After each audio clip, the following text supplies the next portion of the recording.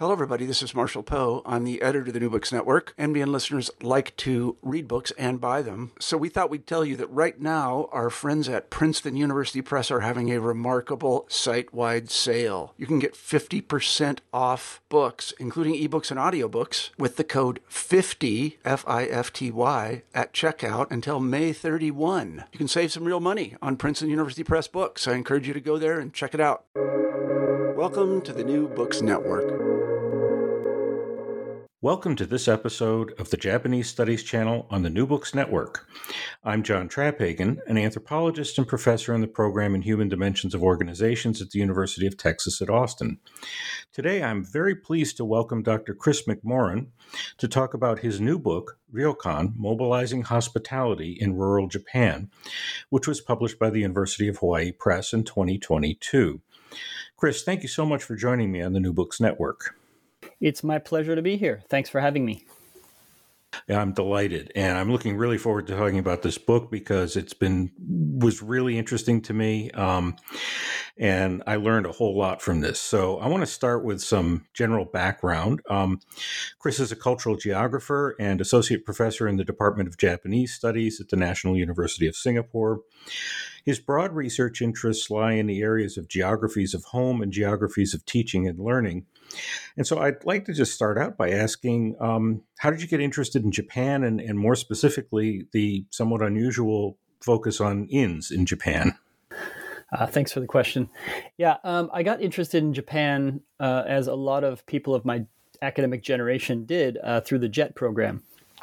So I didn't spend any time in Japan or study anything related to Japan, but I had a desire to live outside the U.S. after doing my bachelor's degree.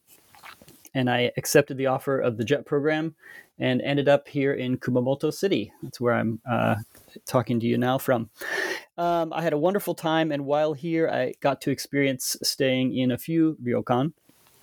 Of course, they're more expensive than most assistant language teachers can afford to do very often. So it wasn't something I indulged in very much. But I was really interested in the landscapes of Kurokawa Onsen in particular.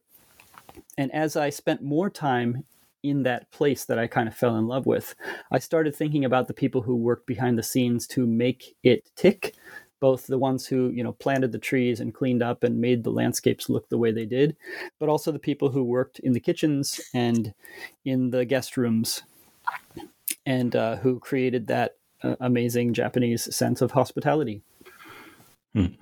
That's really interesting. Actually, there's one thing you said that kind of intrigued me, how other sort of structures have shaped various generations. When you said how the JET program kind of shaped a generation of people who studied Japan, I actually thought of my teachers who were largely there in the occupation. And, it's just kind of interesting how some of these different moments in history create a generation of people who've studied another culture and Japan in particular. So it was very interesting. So you make an early point early in the book. You I think make a very important point. You're talking about kind of popular emphasis on the figures of salaryman and housewife that have tended to perpetuate a lot of myths about Japanese homogeneity, in particular in relation to work.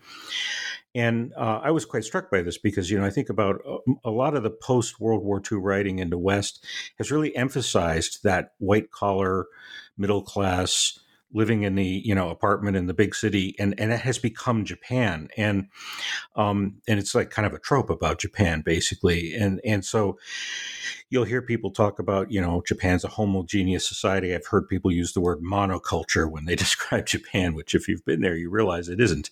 And I was wondering if you could talk about this issue of homogeneity in relation to Japan, its problems, and also how you think it tends to influence outside perceptions of Japanese culture and society. Well, that's a big question. I can pick apart bits of it. First, for instance, the whole idea of the salaryman and housewife as this pairing, both in popular culture, popular news, common beliefs about Japan, those tropes seem to hold on despite decades of anthropological work that has kind of unpacked that. At the same time, we can't ignore that they those models continue to exist. Some people still want to have the security of the salaryman life, and some people want to marry marry someone who has that secure future. So those things are, they're always kind of in the background in Japan, and yet at the same time they are not as uniform and universal as outsiders may, outside news or organizations or other people might believe. So part of my work, and I also was just saying, part of the work of decades of anthropologists has been unpacking this thing that has caused a problem, and as you said, convinced some people to think that Japan is a kind of monoculture, that there's some deeper level of homogeneity in Japan that that leads everyone to think and behave in very similar ways. Yes, so another part I was going to say in response to that is, this is of course one of the challenges of teaching about Japan. And as I do in my class on Introduction to Japan, hundreds of students from Singapore who've actually had the opportunity to travel to Japan. Most of them have gone on family vacations, sometimes multiple times in their zeros and teens before they come to university. But they also have some stereotypes about Japan. And so one of the things that we do in that course is to unpack that stereotype and to talk about, whether it's subcultures or the myth of Japanese people not being open to violent, I wouldn't say violent resistance, but certainly the protests of the 1960s showed some violence.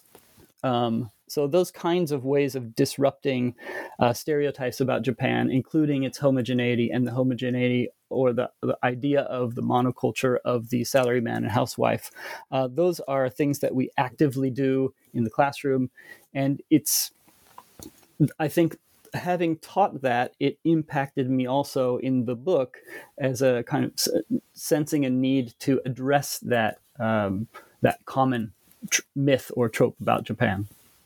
And it's very easy to do when it comes, I'll say just one more thing. It's very easy to do when it comes to the ryokan, because the myth of the salaryman and housewife has shaped what we think about the spaces of work and the places of work, the time structures and the locations in such a powerful way. All you have to do is go to a ryokan and you see that all of those myths have been exploded. The time of work takes place, it's structured in a completely different way. And the location is not a corporation somewhere outside of the house, but it's in the house itself. So the ryokan is a perfect opportunity to quickly dismantle all of those beliefs about the salaryman and housewife. Yeah, I think actually there's several wonderful points to think about there. One thing is the integration of one's teaching and one's research, and how much they're tied together in so many different ways, and that comes through. The other thing I thought was really interesting is you used the word disrupting this image of homogeneity in Japan, and your book is disruptive. That's the way I would describe it. It kind of captures a look at Japan that we don't typically get in a lot of writing, and it sort of disrupts this notion of homogeneity. And so one of the things I learned a huge amount in reading this book. I was really fascinated as I went through, and I've spent many years studying Japan, and it was a lot of new stuff for me. And one thing that was new to me is the significance of the inn as a workspace for women who have either dropped or opted out of expected patterns, of marriage and child rearing. And I was struck by the extent to which women who work in the ryokan seem in some ways trapped by the combination of low pay, but also relatively consistency of employment. So as you describe it, it certainly seems like a very difficult life. And I was wondering if you could talk a bit about this situation for our readers, and perhaps also discuss why it's so common that single mothers, for example, find themselves working in ryokan. Yeah, that's a really important question, and it gets to really the heart of the second half of the book, which is this idea of who populates ryokan space. Now, for any ryokan that has more than a few rooms and is busy for more than a few nights a week, the couple who owns and operates the inn needs a staff of people who are there from the earliest time in the morning to late at night to do all of the body to body labor that is necessary in an inn. I mean, the serving of tea and the cleaning of rooms and the serving of dinner and the helping guests along during their stay, that is all labor intensive, emotionally and physically intensive labor. And the owners cannot possibly take care of all the guests they have. So they need someone to do that work for them. Now, it took me a while, I suppose, spending my time in Japan, to hit upon who is doing that work. I mean, you have to spend a little bit of time backstage at a ryokan, or you have to spend some time thinking, okay, if someone has to be there all the time, what are these people not doing, which is not taking care of a family of their own? I mean, that's the kind of logic behind this. Many of these people working in the inns are women. A lot of the people that I worked with were in their 50s and 60s, some people even in their 70s. They were divorced, they were separated, they were, in some cases, single and never married. But what made them what kept them in common, or what they had in common, was that they didn't have a family in their own home that needed them to take care of them. So it kind of, as I realized this and it dawned on me more and more, I started talking with people. And the funny thing is, the more Japanese people I talked with about this, they kind of shrugged it off as common sense. It seems like it's something that everyone kind of knows, but it's not worth thinking about deeply. But I found it a very fascinating element of ryokan life, was thinking about and understanding the lives of these women who had fallen into ryokan work.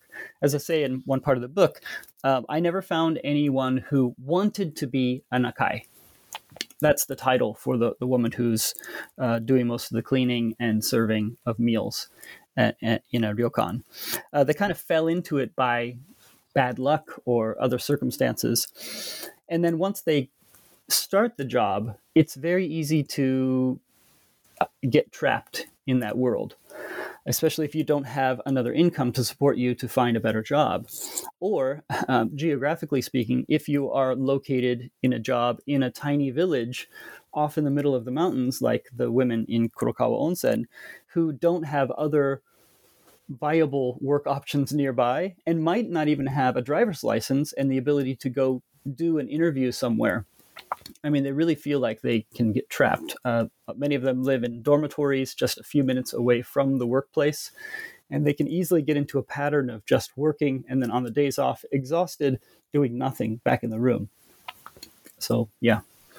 Yeah, I think that's one of the things the book does really, really well, is it conveys this behind the scenes world that if you've been to a ryokan, you just don't see. You have no sense that it's there, because it's a very sort of staged environment. And the book really captures that beautifully. One of the things that I also noticed throughout the book, you talk a bit about one of the kind of unavoidable features of rural society in Japan these days, and that's the issue of depopulation. And basically anyone who's visited Japan has done research in the area, certainly, you become very quickly aware that the population as a whole is shrinking, and that this is really noticeable in rural areas. And so I'm wondering if you could talk a bit about how this demographic trend is influencing the ryokan industry these days. Wow, that's a really great question, and a very complex one. Of course, the depopulation of some areas of rural Japan have led to some people treasuring the countryside even more than they did in the past. I mean, this is related to Marilyn Ivy's idea of the discourses of the vanishing. As the countryside and as the population of the countryside vanishes, there is more awareness of that vanishing and more concern about that potential vanishing, which has propelled more people to go seek out the countryside through tourism.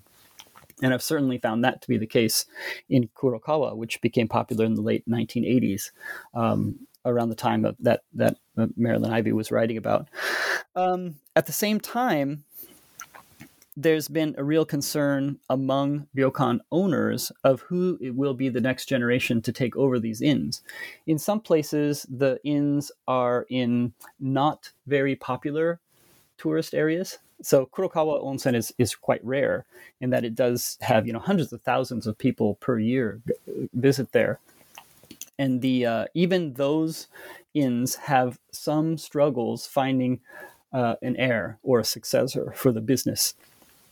And you can imagine if you are running a small inn in a small village that is losing population and doesn't have anything else really going for it, it would be hard to draw one of your children back to take over the inn for the next generation. I mean, they just wouldn't see the financial future in it.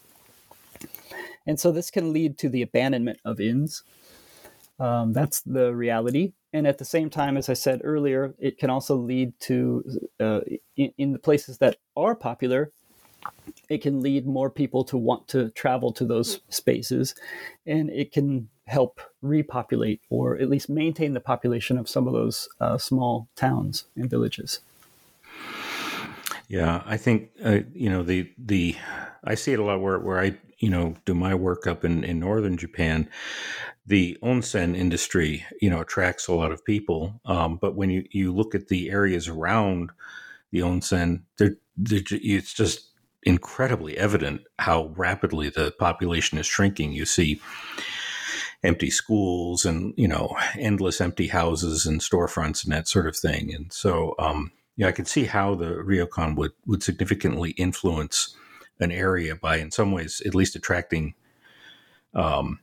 money, if not necessarily people. Yeah. So, and the other thing is, any ryokan that has, every ryokan relies on vendors for meat and milk and miso and soy sauce and other things, vegetables, fresh food to put on the table is necessary. And you also rely on people who are, repairing tatami mats and other like local builders.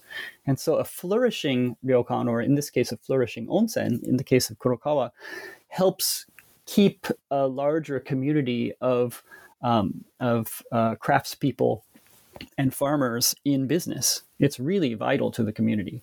And at the same time, you can look at the other way. If it's a dying town and there's not many tourists, and the buildings start falling down or being abandoned, it can actually heighten the awareness of that depopulation and the I don't know. It's the classic example for me, because I visit there almost every year, is Tsuetate. I have nothing against Tsuetate Onsen. It's in the northern part of Kumamoto, right on the border with Oita. It has beautiful waters and wonderful people, but several of the inns right along the river have been abandoned, and these are looming structures of multiple stories high, and the ways that moss and other things grow up around the base of them, and trees grow out of the roofs, it gives it a kind of ghost town feeling. And it's not that appealing to most tourists. They want to see a picture-perfect Furusato-style location like they see in Kurokawa. Yeah, and then unfortunately that particular image is increasingly evident throughout rural parts of Japan. The Japan people see in their images of Tokyo from the Olympics, for example, that's not what a lot of Japan looks like right now. Yeah, and I think I think when people do go out of the countryside, they're sort of surprised because they're just there aren't enough people to take care of the buildings. That's basically a big part of what's happened. Or take care of the forests, or take care of the fields, or it's a ongoing problem. So there's a really interesting passage about halfway through the book when you describe an incident in which you were folding towels and one of your coworkers laughed and exclaimed that you would make a good wife. And you noted that it was meant as a compliment, but also that it was a sort of subtle demarcation of boundaries of work related to what's appropriate for men and women. And I was actually struck by this because I've had this happen, something similar, several times where I've been at some sort of gathering and I go into the kitchen and start washing dishes, and I just get absolutely pushed out of the way. And I have clearly stepped over a boundary where I shouldn't be doing that. And so I was wondering if you could talk about, these boundaries and why you think she was making that point about them. Well, I was always interested in those boundaries, and I was pushing them from day one, because instead of just wanting to scrub baths and drive guests around and sweep the paths of the inn, I wanted to also do some of the cleaning work. And I was never allowed to serve meals, but I was allowed to kind of encounter guests in every other way. And then there was this real question of cleaning and doing laundry and these other things that, for the generation of women that I was working with, and I think the space of the... Yeah, it's funny you mentioned that moment where my colleague talks about me being a good wife. I there's a lot going on there, and I try to get into this in the book. The challenge is, from the start, I was a man doing or invading women's space, right? I was never allowed to carry food or to serve food to guests, but I was allowed to do all of the other behind the scenes work that women do, including all of the cleaning. And from the start, that was very unusual for my coworkers, who came from a certain generation. As I said, most of my coworkers were in their 50s, 60s, and 70s. I think they were raised in a certain generation feeling that there were certain kinds of work for men and certain kinds of work for women. And I think the space of the ryokan, since it doubles as a home, a family home, and since it has all of those spaces that are related to a domestic space, I think that compounds this idea that there's certain labor done by women, certain labor done by men, and no one should be crossing those boundaries, basically. And so I think that my colleague was, I think forever it was always unusual to her, and she just couldn't help but react and remark on how unusual that was, to see a man doing these women's jobs. It was all part of, in some cases, a kind of fun background. When we weren't in front of guests, there was a lot of joking. In some cases, sexual humor. In other cases, humor related to being Japanese or not being Japanese in my case. But I think for her, I wouldn't suggest that I could read the mind of my coworker, but she was reacting in a certain way that I understood. But it did seem to police those boundaries between men's work and women's work in humorous ways. Yeah, that's been my experience when this sort of thing happens too, that there's a lot of humor, but the humor is also pointing out that we've traversed a boundary here, and it's sort of funny that we've traversed it, but it was traversed. And I think the other thing that's interesting is that being a foreigner has an effect on that. I've always been convinced that it's sort of, in some ways, maybe a little more tolerated than it might be otherwise. I agree completely. Yeah. Mm-hmm. Yeah. And also, I think recognition that you're doing research, they're like, people understand, okay, you're trying to learn about this. I get that. But it's still a little uncomfortable that you're here doing this, yeah. And they're continually reminding me of that, and yet tolerating me because, I mentioned this in the book multiple times, but I feel like I arrived at the right time at this particular inn where it was getting busy. It was just before Obon season, and the inn was shorthanded. And so whatever I wanted to do and wherever I wanted to be and whatever labor I was willing to provide was welcomed with open arms by my staff and my boss, because quite literally they needed that extra set of hands. I mean, literal set of hands, especially to wash dishes for hours and hours and hours every day. And without me, they could have done it, but it would have been more difficult. So whether or not I was, disturbing any boundaries at some point didn't matter, because I was helping people get home at a reasonable time each evening. Then, there's a huge amount to talk about in this book, and I'm going to prod you to do something that I've always appreciated, that anthropologist Bill Kelly at Yale says, that he doesn't like to try to forecast the future because humans are just too complicated. But I'm going to ask you, what do you think the future is related to ryokan in Japan and to this industry? I mean, when you think about it, particularly in relation to the issue of depopulation, but just all sorts of changes that are happening in Japanese society, where do you think it's going? Well, this is, again and again, the most common question asked when I give talk about this, because everyone does want to be a prognosticator. Everyone wants to try to predict the future. And people do that when it comes to rural depopulation issues, as I'm sure you're asked all the time. What does the future hold for rural Japan? And it's a very difficult thing to do. My most common response is that I feel like the ryokan industry itself is going nowhere. It's fine. It is such a unique feature of the accommodations and tourism landscape in Japan that it's not going anywhere. But that ignores some of the complexity within the industry, and it also ignores the fact that on the micro scale, there will certainly be some inns who are located in unattractive areas, or whose owners cannot afford to refinance and rebuild or improve the facilities in any way, or a combination.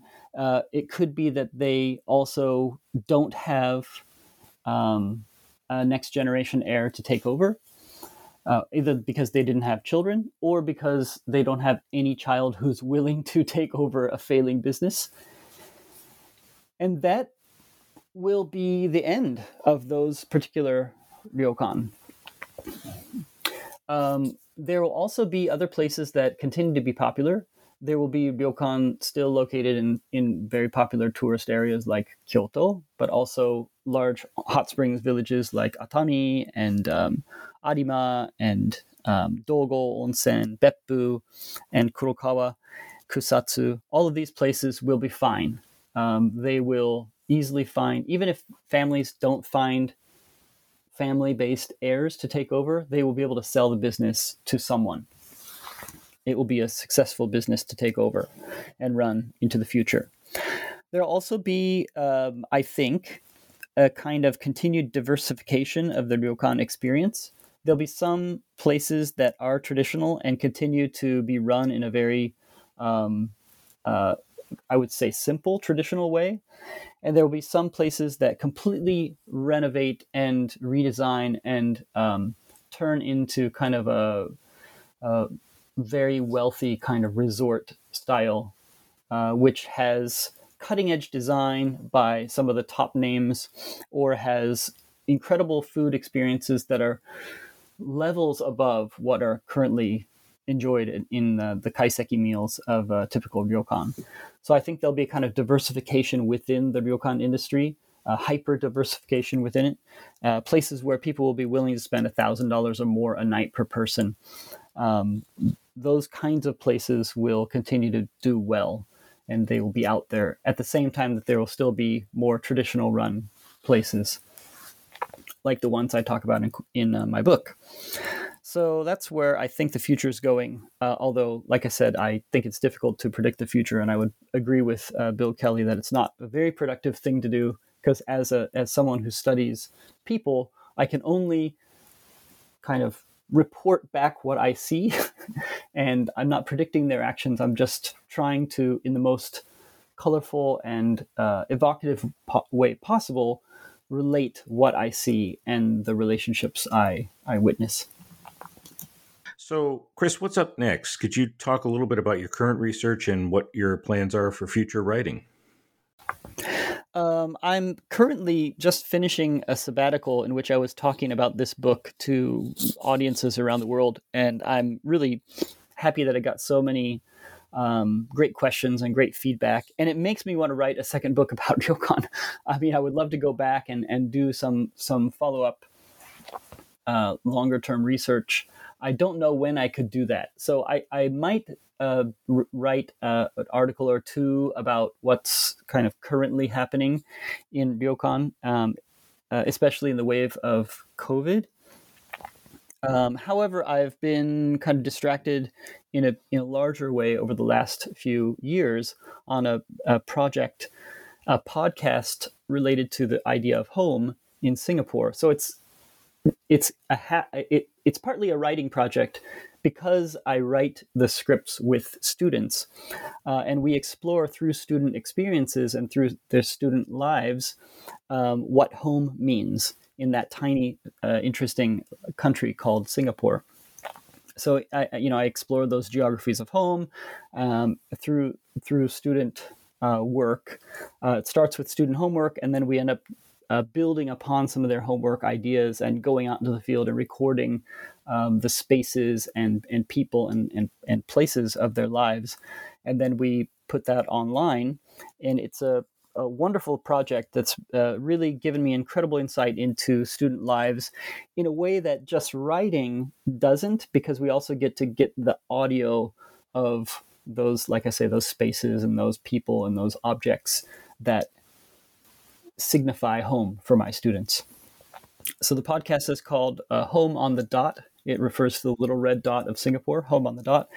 And it's available on any major podcast server. That sounds absolutely fantastic. I hope that your university recognizes it as research. I have found that my department, at least when I do things that are a little bit different like that, thanks me for doing outreach. So.